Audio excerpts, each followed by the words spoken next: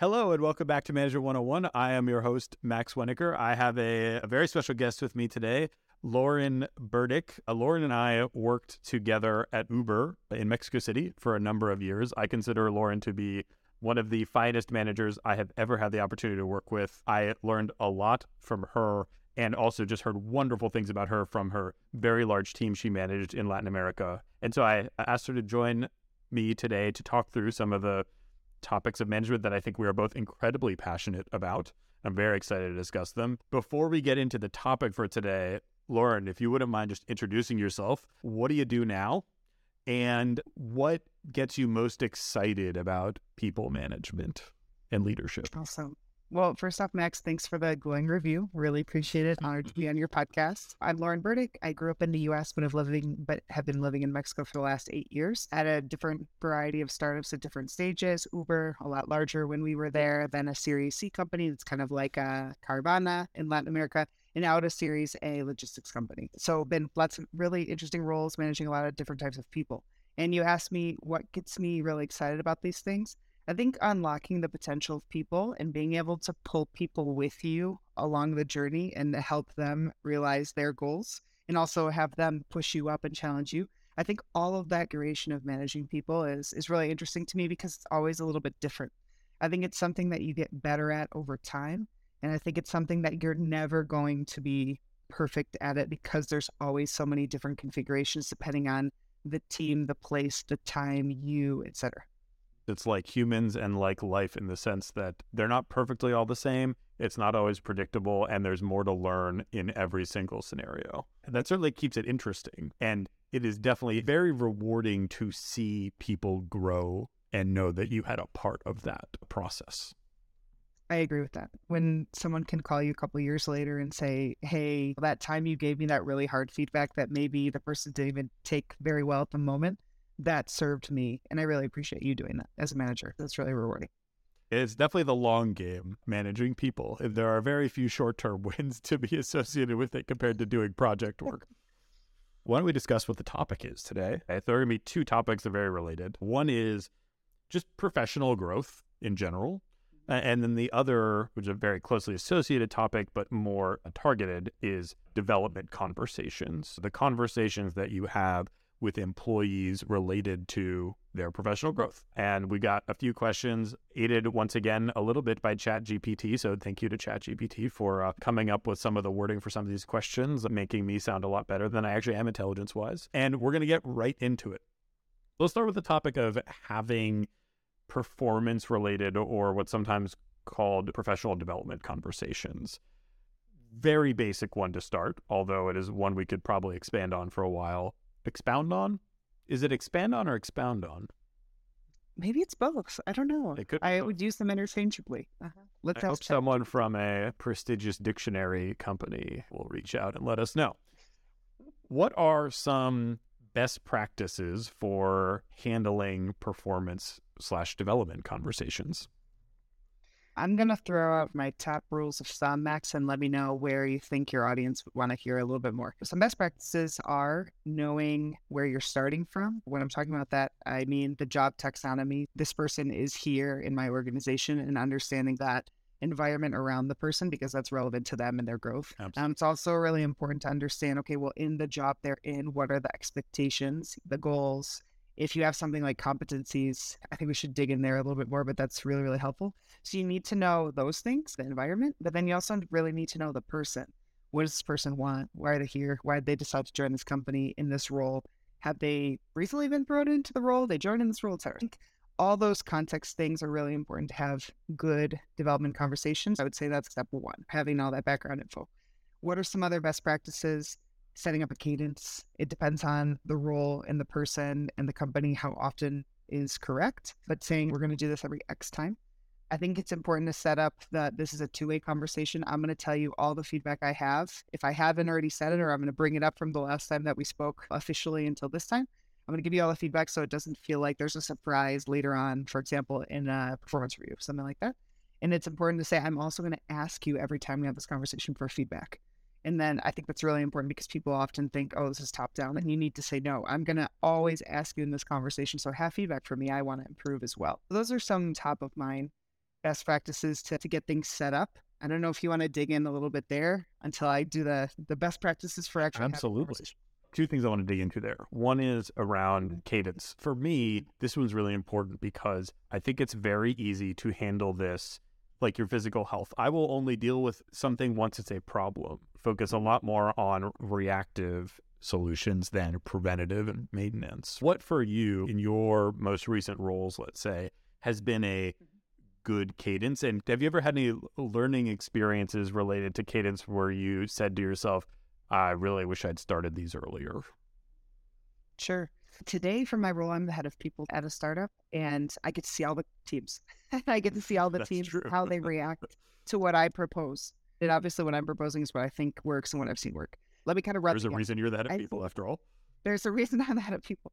I think for operational roles, it's really important to talk every month. It's important to have a separate meeting that's a development conversation that's not the standard one-on-one basic check-in, because we're trying to be a little bit more profound into what are the expectations versus what you're doing versus what you would like to be doing. You need to have that conversation. And so I would say once a month at the minimum for roles like that.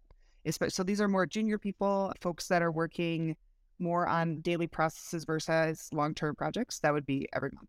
If, for example, the head of product at Nuvocargo pushed back on me and said that is really frequent for our product development cycle, that we're just not launching product every month to be able to say, this was the entire cycle. I need it to be every month and a half. Great. If there's a team that makes more sense and there's going to be a richer conversation every month and a half, then that's fine. So I think the quality has to be there. It's not quantity over quality. It definitely has to be quality. Right. And because of that, it's also really important that you as a manager, whatever you say you're going to do, you stick to it and you prepare. One of the most awful feelings is your manager said that I'm going to dedicate X time to you, talking about your development, and shows up unprepared or cancels the meeting. So to answer your question, a month to maybe a month and a half cadence in there, and then always keep your word with those, whatever cadence you set up. I have a general rule, which is that one-on-ones, whether they are more tactical weekly one-on-ones or professional development conversations, which are technically a version of one-on-one, those are the meetings in your calendar that are absolute first priority. And sure, they can be moved around a little bit. Of course, people's schedules change.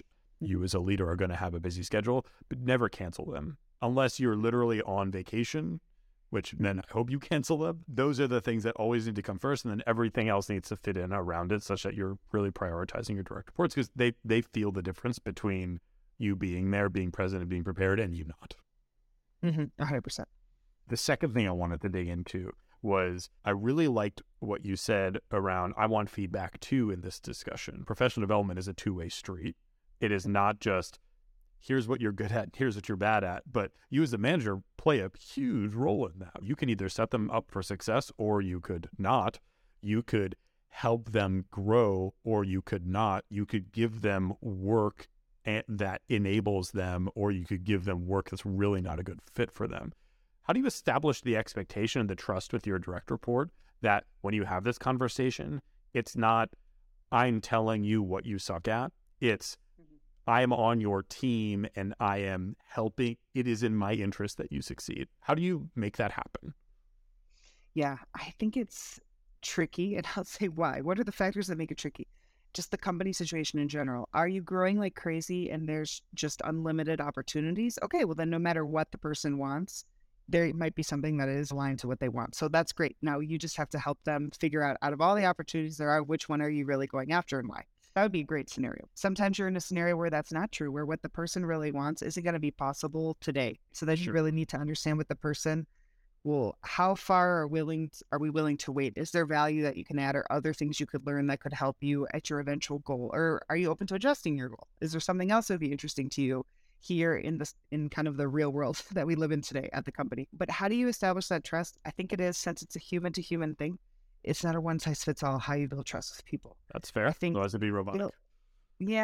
Building trust is one of those things that as a leader you have to do kind of in every single interaction. I think there are some little hacks. For example, with one of my old teams at Uber, we would do trust-building lunches once a quarter, and we would have what could sometimes feel like silly questions, but things that taught you about someone. Tell me about your best friend. You can learn a lot about someone knowing, oh, we've been friends since fourth grade and we both really like baseball and we played in the little league, whatever. So it kind of depends. I think there are shortcuts. This is every conversation I have with direct reports. There you go. If you do that in every conversation, great. There's also how do you bond as a team every X time. There's also what happens when things go wrong.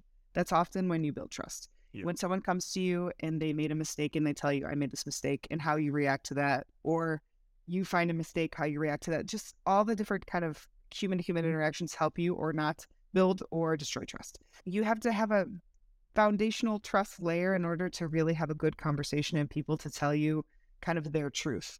I've had it happen to me both ways, that people feel way more trust with me than I thought, and that's great. Yay, let's make a better conversation. And I've also had it happen where I read it way wrong, and I thought we had a lot of trust, and then the direct report decided something very different than what I understood to be their goals or their direction. I think it's something where you have to be really humble, and unfortunately, it's not a one-size-fits-all, but the top tips would be mindful of those interactions, especially when things go wrong.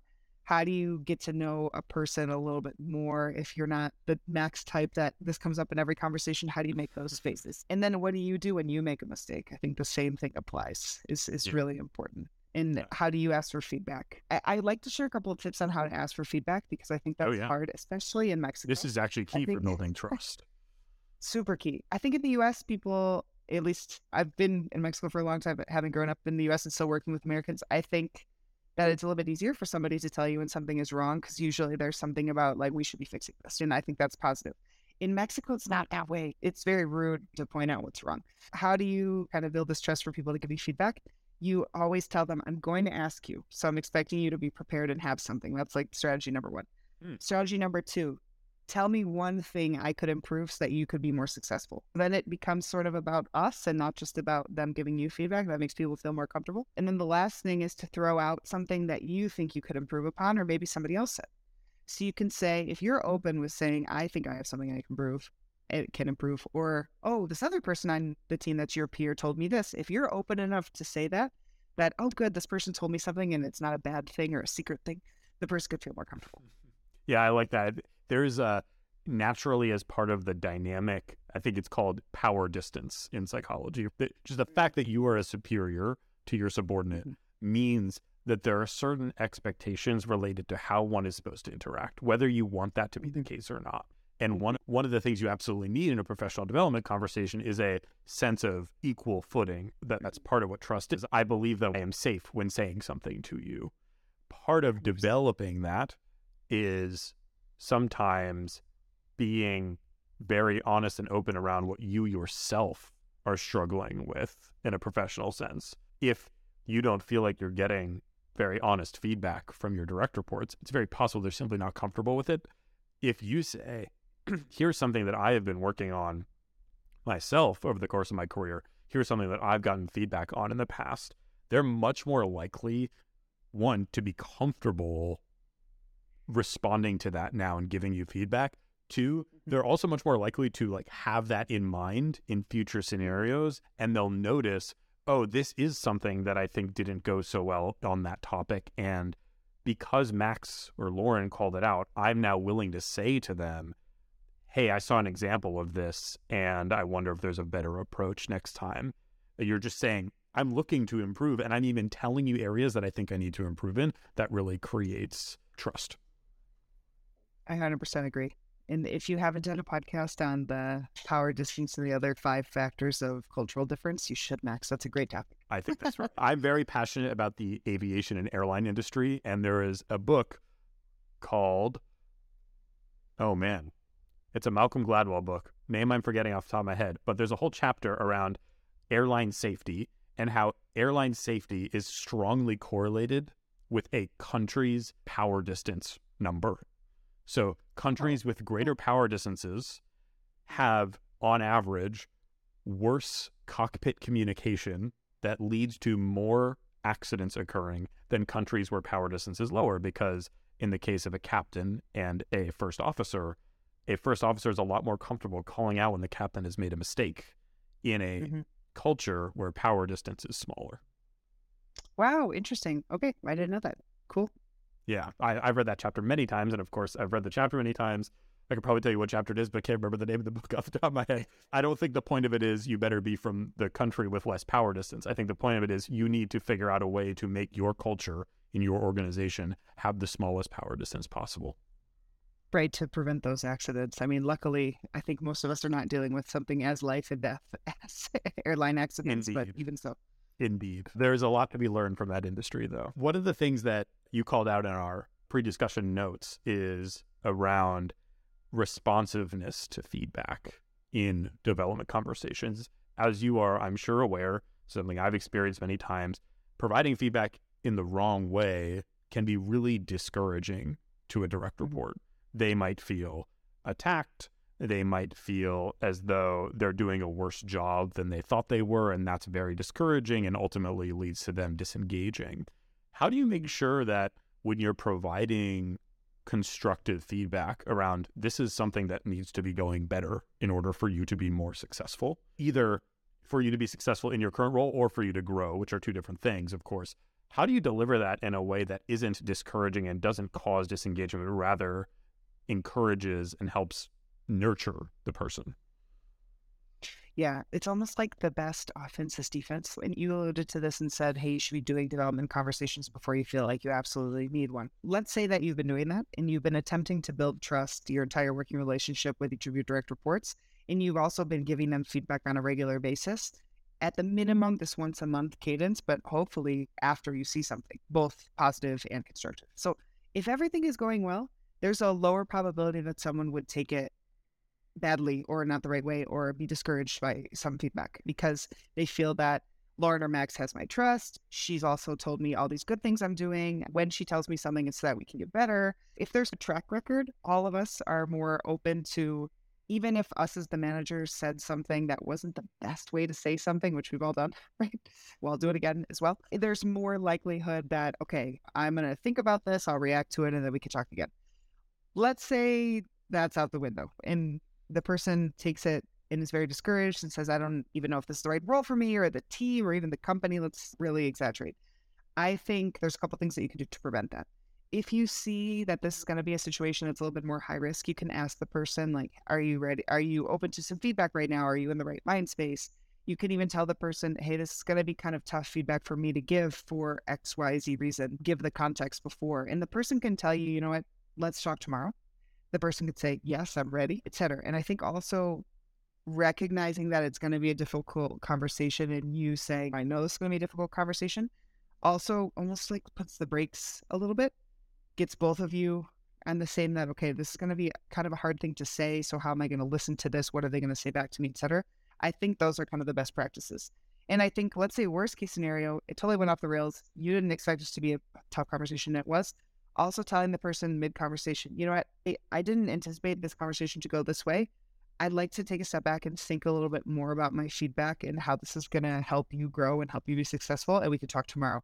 Or if it's more on their end, I see that this is upsetting to you or making you feel a certain way. I'd like to pause here because that is not my intention. My intention of this is not that you feel discouraged, X, Y, Z, etc. And I think we should talk about this tomorrow after you can digest a little bit more. So don't be afraid to hit the pause button if things do go off the rails. Those all are fantastic suggestions, and many of them I've employed myself when in very similar situations that you just described. One thing I'll add is more along the lines of what you just said around, is this the right moment? Mm-hmm. Just because you've scheduled a performance review or development check-in for a certain time, that does not necessarily mean that that person is ready to receive constructive feedback at that moment. So don't mistake they showed up to the meeting as a suggestion that they are ready to receive the constructive feedback. I think establishing even before the meeting, is this an okay time to be discussing professional development? Is this an okay time to be diving into areas of opportunity for growth before getting into it? Is probably a good idea, because if you're just walking in and you're essentially, if they're not in the right mind space, blindsiding them with constructive feedback, even with the best of possible intentions, it may come across to them as an attack. Usually if there is that cadence, the person then tries to have that mindset. But I agree with you that touching base and just making sure, are we in the same space? Right? Before starting, that's always good practice. There are just so many things that influence someone's state of mind that are not related to the current situation or meeting. They might have had a tough day at home. They might have had a tough day in other meetings. They just might be feeling down today. There could be any number of things going into that conversation that put your direct report in a space where they're just not ready to receive this feedback or this information. Just being cognizant of that will help you. It's largely irrelevant what you try to tell someone if they're not ready to hear it. If you're cognizant of whether they're ready to hear it, you're going to be a lot more successful. Agree. I'm going to ask you a question now that's based on your experience as a leader in a bunch of different organizations. You have worked with a lot of other leaders who I imagine have had varying levels of capabilities related to holding development conversations and developing talent. What would you say is the number one mistake you see leaders make when it comes to having development conversations that you hear about and you're like, oh, I really wish they'd just done this one thing differently? Oh, can I have two? You may have two. Yes, we have technically unlimited time on this recording. Okay, the first thing is what you said at the very beginning of the podcast, but just to repeat, is just not doing it at all. I think that what does that cause? Your top performers will be unmotivated and want to leave your team or leave the company because they don't see what's going for them. I'm putting in all this effort, I'm making all this impact, and then what? So I think that's really shooting yourself in the foot type situation. That's number one. Absolutely. But the other thing, let's say you are having conversations, what people do incorrectly is they promise things they can't actually give. That is the number one. Promotions. Yes. Yep. Or false sense of this is exactly the two things that need to happen for this other thing to happen, etc. Which, hey, I mean, we're not all powerful. We do work within an organization that has a lot of different moving pieces, and it's important to coordinate. So when I mentioned at the beginning that some of my tips are to understand that environment that you're in, that's key. Because if you have, let's imagine a scenario. You have a super top performer, their impact is measurable, it's very obvious to everyone they're a top performer, etc. You would like to promote them and you feel like you have a promotion case for it, etc. But the company, the overall results are not what we wanted them to be at this moment. And we're even thinking about reducing headcount, let alone promotions. Yeah. Don't promise that to the person. Let's figure out what we can do. So in the conversation with the person, you understand what they would want, what they're interested in. And then you go back and you talk to the people team and talk to your peers. You say, I have this super top performer. They would be ready for promotion if we could do that right now. What else could we do? Could we do a stretch assignment? Could they go work on a different team for a while? Could they have a special kind of very high profile project with a different leader? There's a lot of things we could solve together that maybe aren't that's just inline promotion, but we shouldn't promise things we can't keep. So I think that's the number one problem I've seen, because that breaks all the trust that you have with the person. Totally. Yep. I have seen that happen so many times, including to myself, and it is the greatest demotivator out there. You lose total trust with your direct report. They don't feel like they're cared about at all. And either you as a manager come across as a really bad manager who's not capable of delivering what they promise, or you have to throw your organization under the bus. And neither is a good outcome for you as a leader or for your team member. One of the ways I really like to think about this, I have this chart in my brain, which is promotions are these stair steps. Promotions happen all at once. You are one level and then you're another. You are one role and then you're another. And then you're that role for a while. You have this like quick up and then flat for a while and then another quick up, like instant when you get promoted again. That is the outcome. That is not the input. The input is your development over time, which is much more of a curve. You don't suddenly get good at something. You develop in it over time. You increase your capabilities over time. And so this curve will keep growing, keep going up and to the right as you grow as an individual. And then the promotions and the increases in responsibility, those are naturally going to come right behind it. They won't be perfectly aligned. They'll be off by 6 months sometimes. They'll be off by 12 months sometimes. But over time, if you are helping your direct report develop their skills, develop their capabilities, and grow as a professional, all that other stuff will be the output that comes as a result of it, not the thing you are working towards. I'm going to make a slide with that on it, Max. I think that needs to be part of what I present to. We're going to do kind of a performance review cycle, et cetera, soon. I'm going to add this. Thank you for the recommendation. It's a good way of thinking about it, because then you're setting it up as we're focusing on what's in our control, which is how great you are, not what title you have. And then if I'm the manager I promise to be, and we are in the organization we believe we are, then we'll have demonstrated what's necessary for promotion over time. And you'll get that title eventually. You'll get that role eventually. But that's not in our control. Like you said, there are so many exogenous factors that result in promotions not happening when we want them to, that result in comp changes and title changes and responsibility changes not happening when we want them to. The only thing that is 100% within our control, you and me as direct report and manager, is your development, how you grow your skill set. And so I think it's really important to orient it that way, because then the individual is focused on the things that actually they have control over. They're going to be a lot happier than looking for outside validation, which is what a promotion is. I think most of us, when we join a startup, are looking to grow our skills and grow our impact. And if we're able to still focus on that, then I think everything can be easier. Obviously, society tells us, hey, well, you growing your skills and your impact should result in a title that your friends recognize. But I think if we can bring it back to what are we really here to do, that's a good way to anchor us. And I agree with you. I think it's a little bit self-fulfilling. Like, if you focus on the titles, then you're going to join organizations that are focused on the titles who will care about what titles you have. If you're focused on developing the right skill set, you will naturally, the people and organizations who will gravitate towards you are the ones who care about the actual content of your capabilities and not whatever title you achieved. And that will also be self-fulfilling. And I think probably most of us would prefer to live in the world where we are judged based on what we can actually deliver and not what we have achieved. 100%. Okay, we're going to switch topics and get a little less metaphysical meta here. What happens when you and your direct report are not aligned on the direct report's capabilities or performance? Why don't we just start with the basic? What are some common situations or common reasons that a direct report thinks they are here, I guess I can't see my screen, here up top, and you think they're middle of the pack or lower? What causes that to happen? When there is not clear expectations by role. That's maybe because there was never, or maybe it's because things have changed since you hired the person, or this also happens in startups where the bar naturally grows in each role as the organization grows, right? The complexity grows, but we're also expecting a little bit more of everyone. Yep. I think that's a thing that requires the work of, have things changed? How often have they changed? Have we refreshed these things? Did we communicate it? Is it still clear, etc.?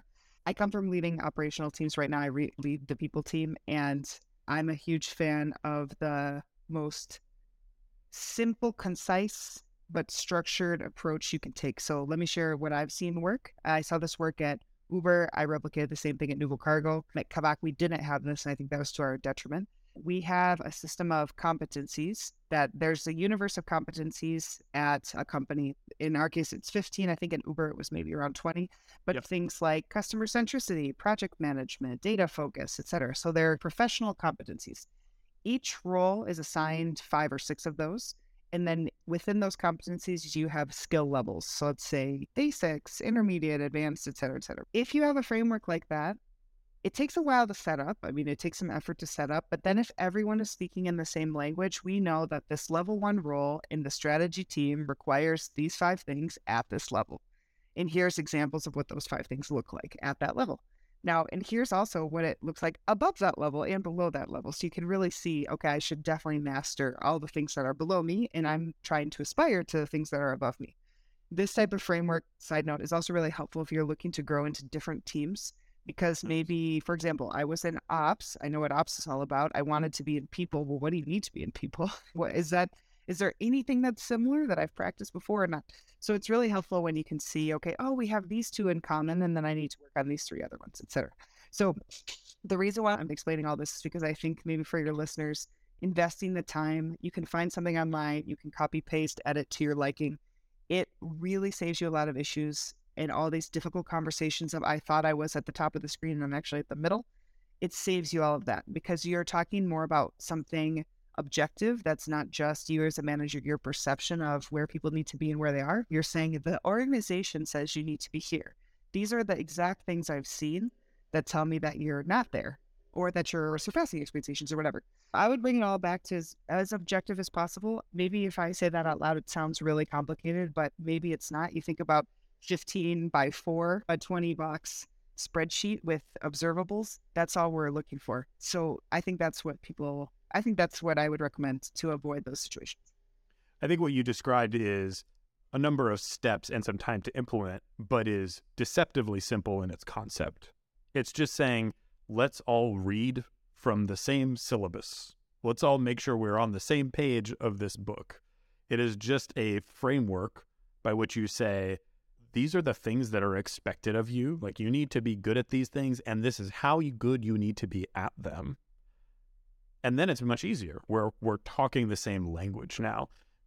I like to give baseball analogies sometimes because I do love baseball. When you're saying, oh, this person is a good baseball player, that is a very subjective thing to say. Now, but if you break it down into batting average, how good are they at hitting? Fielding percentage, how good are they at fielding? And I know for you sabermetricians out there, it's a lot more complex than that now. I was just making it simple. But if you can break it down into the component parts of what makes a baseball player, quote unquote, good, then you can much more easily define with that player, for example, where are they excelling? Where are they struggling? You've defined this list of competencies, and then you've defined how far along they are in each of those competencies. So yes, I completely agree. Competencies, while they take a little while to develop and require some thought behind them, ensure that everyone's on the same page around what it takes to be successful in a role. Let's say that we're in an earlier stage startup, 10, 20 people, very early on. Maybe competencies are more bureaucratic than an early stage startup wants to deal with right now, but they still want to make sure that at least their managers and their direct reports are on the same page around what it takes to be good at their job. Are there some more basic processes or frameworks that a manager could put in place just to make sure that they are on the same page as their direct report? Sure. Let's say we can't do the competencies thing. It also doesn't make sense because there's only, let's say, 6 roles in the company. So right. Having the job descriptions up to date, that this is the bar, maybe putting a little bit more detail behind the job descriptions or the job descriptions plus your short-term goals. And saying, for your job, this is what I'm expecting your impact to be. And that could at least be helpful to say, hey, are these things happening? And let's say those things are tangible, kind of what things impact things, hit this goal, do this thing, run this project, whatever. Then you could also lay on top the values of the company and say, because I'm assuming even if you're a very early stage startup, you have values that you care about. That's why you started the company in the first place. Absolutely. Are you acting in accordance to those things? So I would say that's the shortcut is job description, short-term goals, values. I recently was working with a client who had their operations manager. It was a company, I think, fewer than 20 people. They had one operations person, and that one operations person was really struggling with delivering all the things that were being asked of them. And to that person, they did not know that. Only the leadership team saw it. When it sat down and had the conversation, it turns out that the expectations for their role had never been set. This individual did not realize that they were supposed to be responding within X number of hours to customer outreach, or when a new client was being onboarded to their platform, that they were supposed to follow X, Y, and Z steps. As soon as that conversation was had, that person completely turned it around, because it turns out that the reason they weren't delivering is because they didn't know what they were supposed to be delivering against. I think this is a mistake that I've seen a number of leaders make, particularly in early stage startups, where there's just a lot of stuff to do, and it's hard as a founder to focus on people management when there's just so much other stuff going on. Is they assume that their direct reports know more about what they're supposed to be doing than is actually the case. And more often than not, it's not a case of this is a bad fit for the company. It's a case of they just weren't told what they need to be doing. Yeah, you have to be sensitive to the point in the career where folks are and what is expected of their role, right? You can't expect the same of Max, who comes in as a jack of all trades consultant that's seen it all, to drive his own roadmap versus someone who just joined your company that's had 2 years of work experience, et cetera. You just need a different level of guidance. I mean, the Max Absolutely. 10 years ago also did, right? You're right. So I think being sensitive to that, and the CEO, if they're managing everyone directly, being sensitive to that is important. I have a fun story related to that topic. My first time as a manager, it was actually at Uber. It was on the Uber Baltimore team, which was my first role at Uber. I was a entry-level operations manager just starting out in the world. And I was performing pretty well in the role. So I got, well, at the time, what was called, I don't remember the name. It was something like a lead role. It wasn't a level number. It was a level letter. It was a sub-level. It was a 3B instead of a 3, which meant that I didn't formally have management responsibilities, but informally they were testing me out as manager. And I did a very bad job my first 3 months as a manager. I didn't know it, but one day my manager, who I will be forever grateful to her for sitting me down and discussing this, she sat me down and she said, "You are doing too much work and you are not spending enough time with your direct reports. I want you to go home. You're going to take the next 2 days off from work. You're not going to come to the office. I just want you to document every single thing you do such that anyone else in the team could do it. Then when you come back, we're going to figure out how you delegate that work to those individuals, and then you'll have the time to actually start managing them." And that conversation around what was actually expected of me was such a game changer, because I had no idea that I wasn't doing what I was supposed to be doing. I was sitting there thinking I was the greatest manager on earth, as all 22-year-olds probably think, and that could not have been more wrong.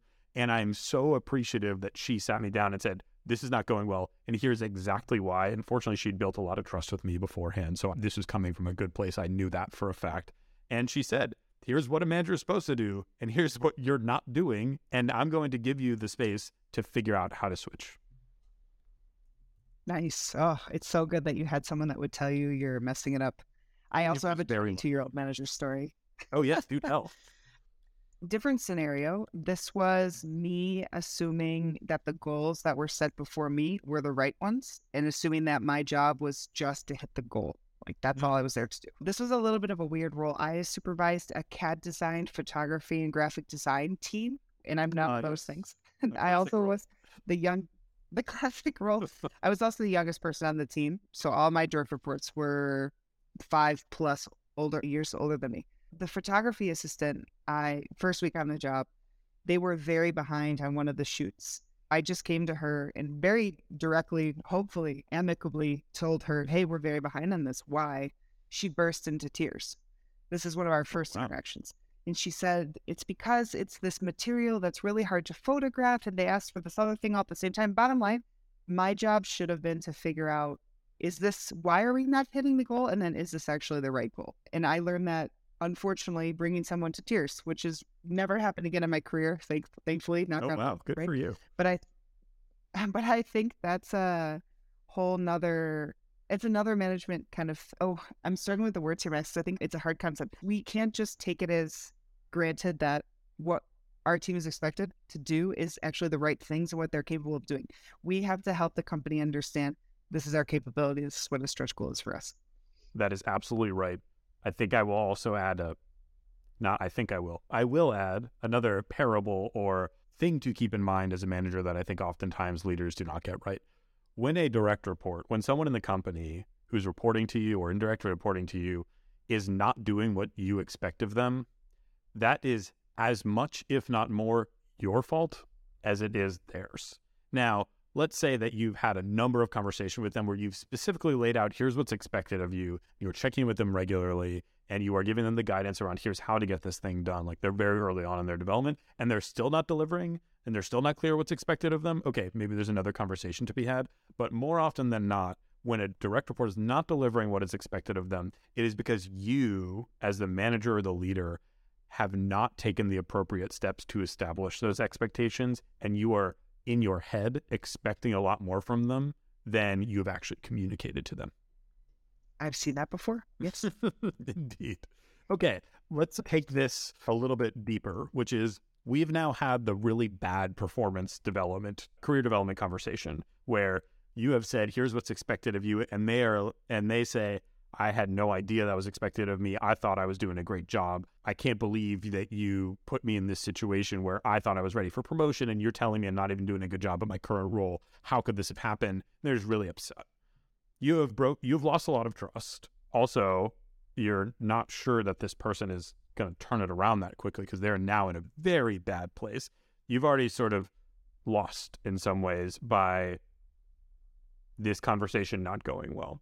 That's going to happen in every managerial career at some point. It's It's not fun, but it is very natural. It'll happen. We're humans. We don't always communicate perfectly. We often have things in our head that are not in other people's heads. But now we're in this situation.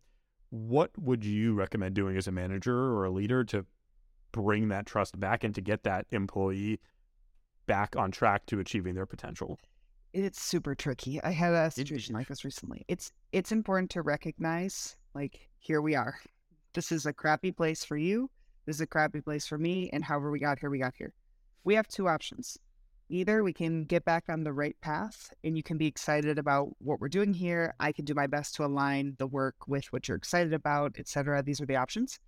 Or we should be honest about maybe this is the right place for me anymore. What can we do in the meantime? And there's a variety of different options on that path. This is something that earlier in my career, I don't think I would have been comfortable with. Just kind of laying it out there that, hey, this might not be the right place for you anymore, depending on how far the disconnect is. And I think I've seen other managers who've done this better than me being more open with, that's okay. So what's going to happen between right now and when you're looking for a new role? How is that going to look your last few months here? How can you still add value while we know that you're kind of looking for something else, etc.? That can be better for the team than someone not having that conversation, not having that context, and someone just slowly getting more and more demotivated and being more and more negative and dragging the team down. That's something I've learned recently, seeing other people do it well. Oh, that is an option. Now, the happy path would be, okay, we had this rupture, but there is something interesting for me here. There is something aligned to my goals. Even though we are on different pages, there is some genuine interest in getting back on the same page. Okay, I can get excited about that. And then we kind of bring them back into the fold. I would say there's either of those two things, and to not be afraid of, if it's the option of, you know what, I no longer feel excited by this, by making that a good transition. That could be something good that, let me give an example for one of our ops teams. There was someone who was doing well in a role. He'd been here maybe for a year and a half and said, you know what, I just realized that the logistics world isn't for me. It's not that I don't like the team or the manager. I just really want to go try something very different. And so said, okay, give me a heads up when you're more in final round interviews with that other type of company, because we want to have a backfill for you, etc. If you need a letter of recommendation, we'll write it, etc. It's a very different conversation than that spiral of death and demotivation that we've found ourselves in. I feel very strongly about this. I think that, unfortunately, for the most part, a separation between employee and company is seen as a failure and treated with hazardous material where we're not going to go anywhere near that. I'm a big operational efficiency person. I love efficiency in all aspects of my life, not the least of which is the allocation of labor to the right places where it is going to do the most good. And for me, when an employee is not happy for whatever reason, and it is not something that feels controllable, for instance, they're simply in a bad place with what opportunities they have in the organization, and there aren't other good opportunities for them. They simply, in your example, don't like the industry very much. Those things are all okay. It is okay to say, this isn't the best fit. I think you're great and would love to help you find the right opportunity, even if it's outside the company. I think if you approach a conversation like that as a manager, one, you're going to rebuild trust pretty quickly because the person is going to see you as an ally and not, oh, like, I'm going to get fired or something like that, or this person's out to get me and they're going to try to get rid of me. You're on the same page where you're saying, it seems like this isn't the best fit, and that is okay. Let's figure out what the best fit is for you. That's going to be a much more enjoyable process and have much better outcomes than not touching it, not saying the Q word, right? The quit, I think, is the Q word I was thinking of. I would rather, this is the case with every single termination that I've ever been a part of. The employee who was terminated has every single time ended up in a role that was a much better fit for them long-term than the role they were in. For the most part, if an employee is unhappy for an extended period of time, they're not delivering for an extended period of time, they are no happier being in that role than you are as their manager. Of course, it's better to have them shift approach and improve and ultimately get on the right path, a happy path, as you said. But it is okay if they don't. And I don't think the forcing of onto the happy path and it not working is always the best solution. One thing I'll call out to what you said, Lauren, the timing of that conversation is really important. If you deliver a bunch of tough feedback and that conversation just doesn't go well, immediately after that is not the time to say, are you sure you still want to be here? Give them a little time. No. Let the emotions cool. Say, hey, I would love to revisit this. Is it okay if I schedule a check-in time in 3 or 4 days to chat more about it? And that's the time you can say, hey, I just want to check in. How are you feeling about that last conversation? How are you feeling about moving forward? And if they're really unhappy with it in the way that you're thinking to yourself, this is not about the whether they can deliver in this role anymore. This is about whether they're going to be happy here. Then you can bring it up as a manager saying, hey, is it worth having the conversation of, is there a better fit for you elsewhere? And I want to be supportive of that process. But I would definitely wait until after that conversation has occurred.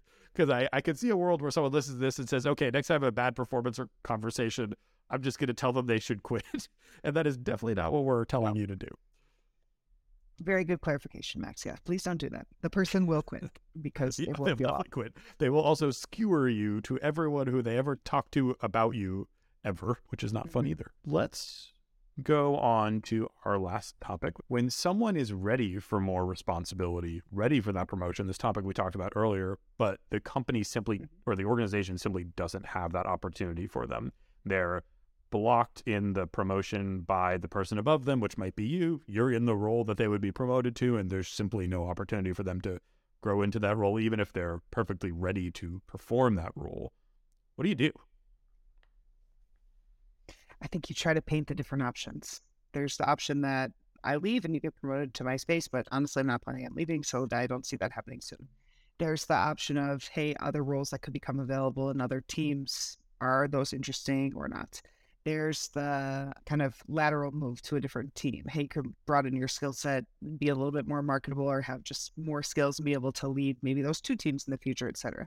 I think there's kind of all those options. There's also, is it about title or is it about pay, right? And be more honest about those things, because those things aren't always attached. And sometimes there's things we could do. Okay, we can't change pay, but we can only change title. Or we can change pay, but not cash. We can do equity, something like that. I think it's good to come to the people team as your advisors and say, like, hey, I have someone who's doing really great, but I see that this is the situation. What could we do? And especially if it's a top performer, we want to retain this person if possible. We can't break all the rules and create unfairness, but maybe there's something within fairness that we could do, right? And then I think the last option is, right now, I don't see something we can do in the next 3 months. Can we sit tight for 3 months? I mean, what's the real timeline you see? And if the person tells you, like, no, I can't, then I think it goes into the camp of, okay, I would like to support you in finding that next role. Maybe you look while we see what happens here, etc. I think it can be hard for people to open up and have that conversation, but it's better than someone feeling really frustrated, and also you not being able to empower or help your direct reports, especially the ones who are top performing. So I would say those are the options to look at. I agree. Those are absolutely the options. Well, I think sometimes direct reports struggle with the can we sit and wait game, even if that's the best option. So offering that to them, it has to, I think, come with the what are we doing in the meantime? How am I helping support your continued development during that interim period where nothing's going to change about the organization in the next 3 months, but I want to make sure that you are continuing to grow and getting opportunities for additional responsibility. I think at the end of the day, probably every company, every role has the opportunity to take on more stuff, right?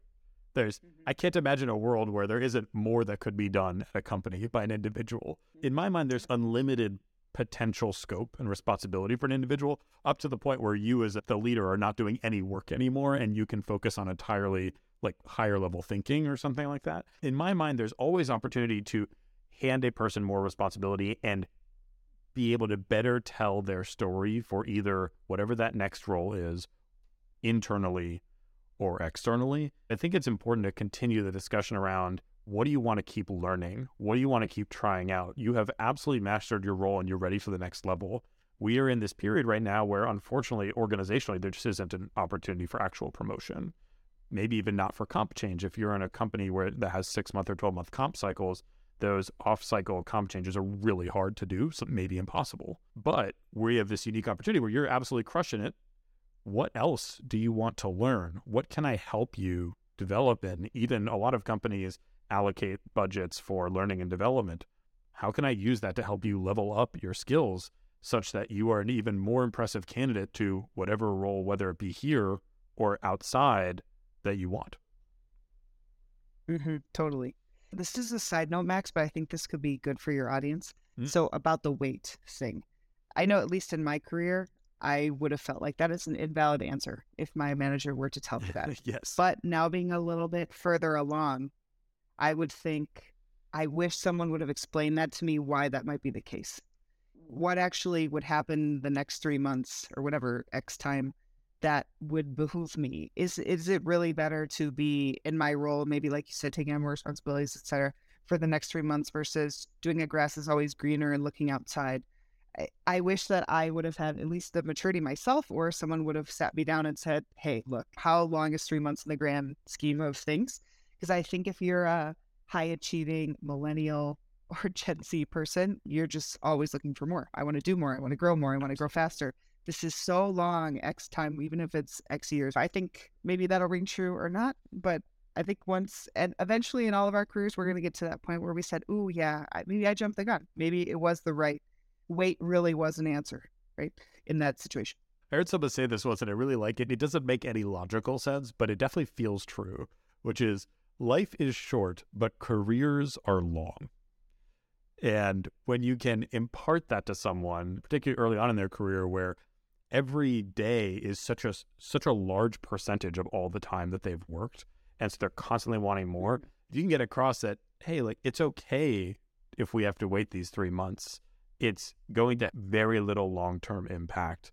And it's also okay if you feel like these next 3 months you really need to find something else. I'm going to support you no matter what. But I promise you, having been in your chair, these 3 months are going to be a lot less of a big deal in the grand scheme of things than they feel they are now. 100%. And it's hard to feel that until you're on the other side. They were right. That person, no. That is absolutely right. Last question along these lines. How do you retain that person that is doing an amazing job, but there simply isn't room for them?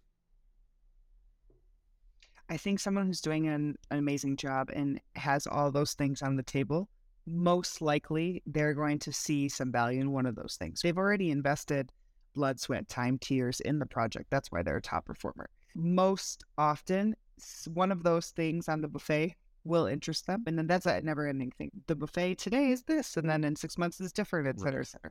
But I think overall that normally works. And if it doesn't, we do have to just be open and honest and say, I'm going to go look at that buffet over there and say, okay, I support you in that. That's definitely right. This is a pretty commonly held view that people don't leave jobs, they leave managers.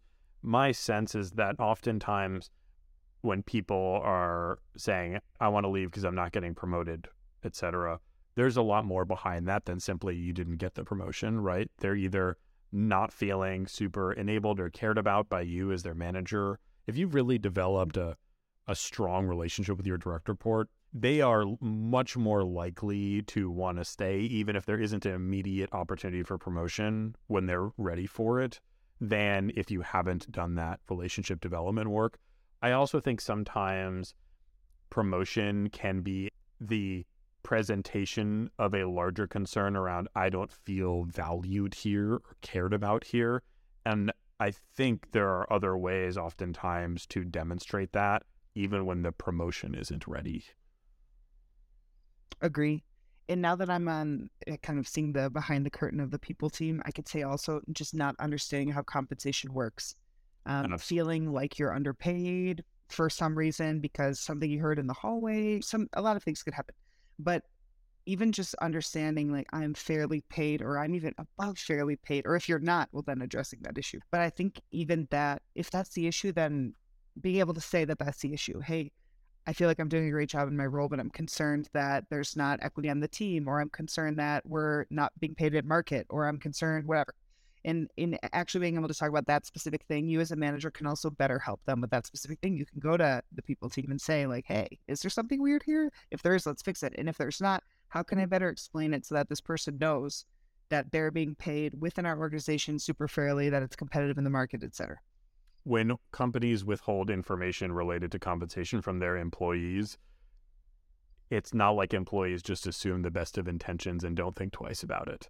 They fill in the gaps with hearsay or information they get from elsewhere, both of which are worse outcomes for your organization than simply being willing to share information around how compensation works. Everyone will be better off rather than it being something that it seems like the company is pulling one over on its employees. 100%. And this is only becoming more so. Pay transparency is more and more and more a thing. If you have your ducks in a row, then it's fine. People should be able to know with varying degrees of transparency. I'm not advocating publishing all your salary bands tomorrow, but I do think you can be a lot more clear. And I do think when people talk amongst each other, if it's consistent, it's consistent. Yep, that's right. And the better it's explained, the more it will be understood. 100%. Well, we have hit 1 hour, so we're out of time. Lauren, this was awesome. Thank you so much. I feel like I even learned a number of things, even though we worked together for a number of years, and I feel like I follow your leadership book. I have even learned a number of things in this episode around how to handle a performance development conversation. So thank you, and I think our listeners will feel the same way. No, of course. Thanks for having me, Max. And I am going to go make that slide. Like you said, I'm excited to see it. Versus the curve.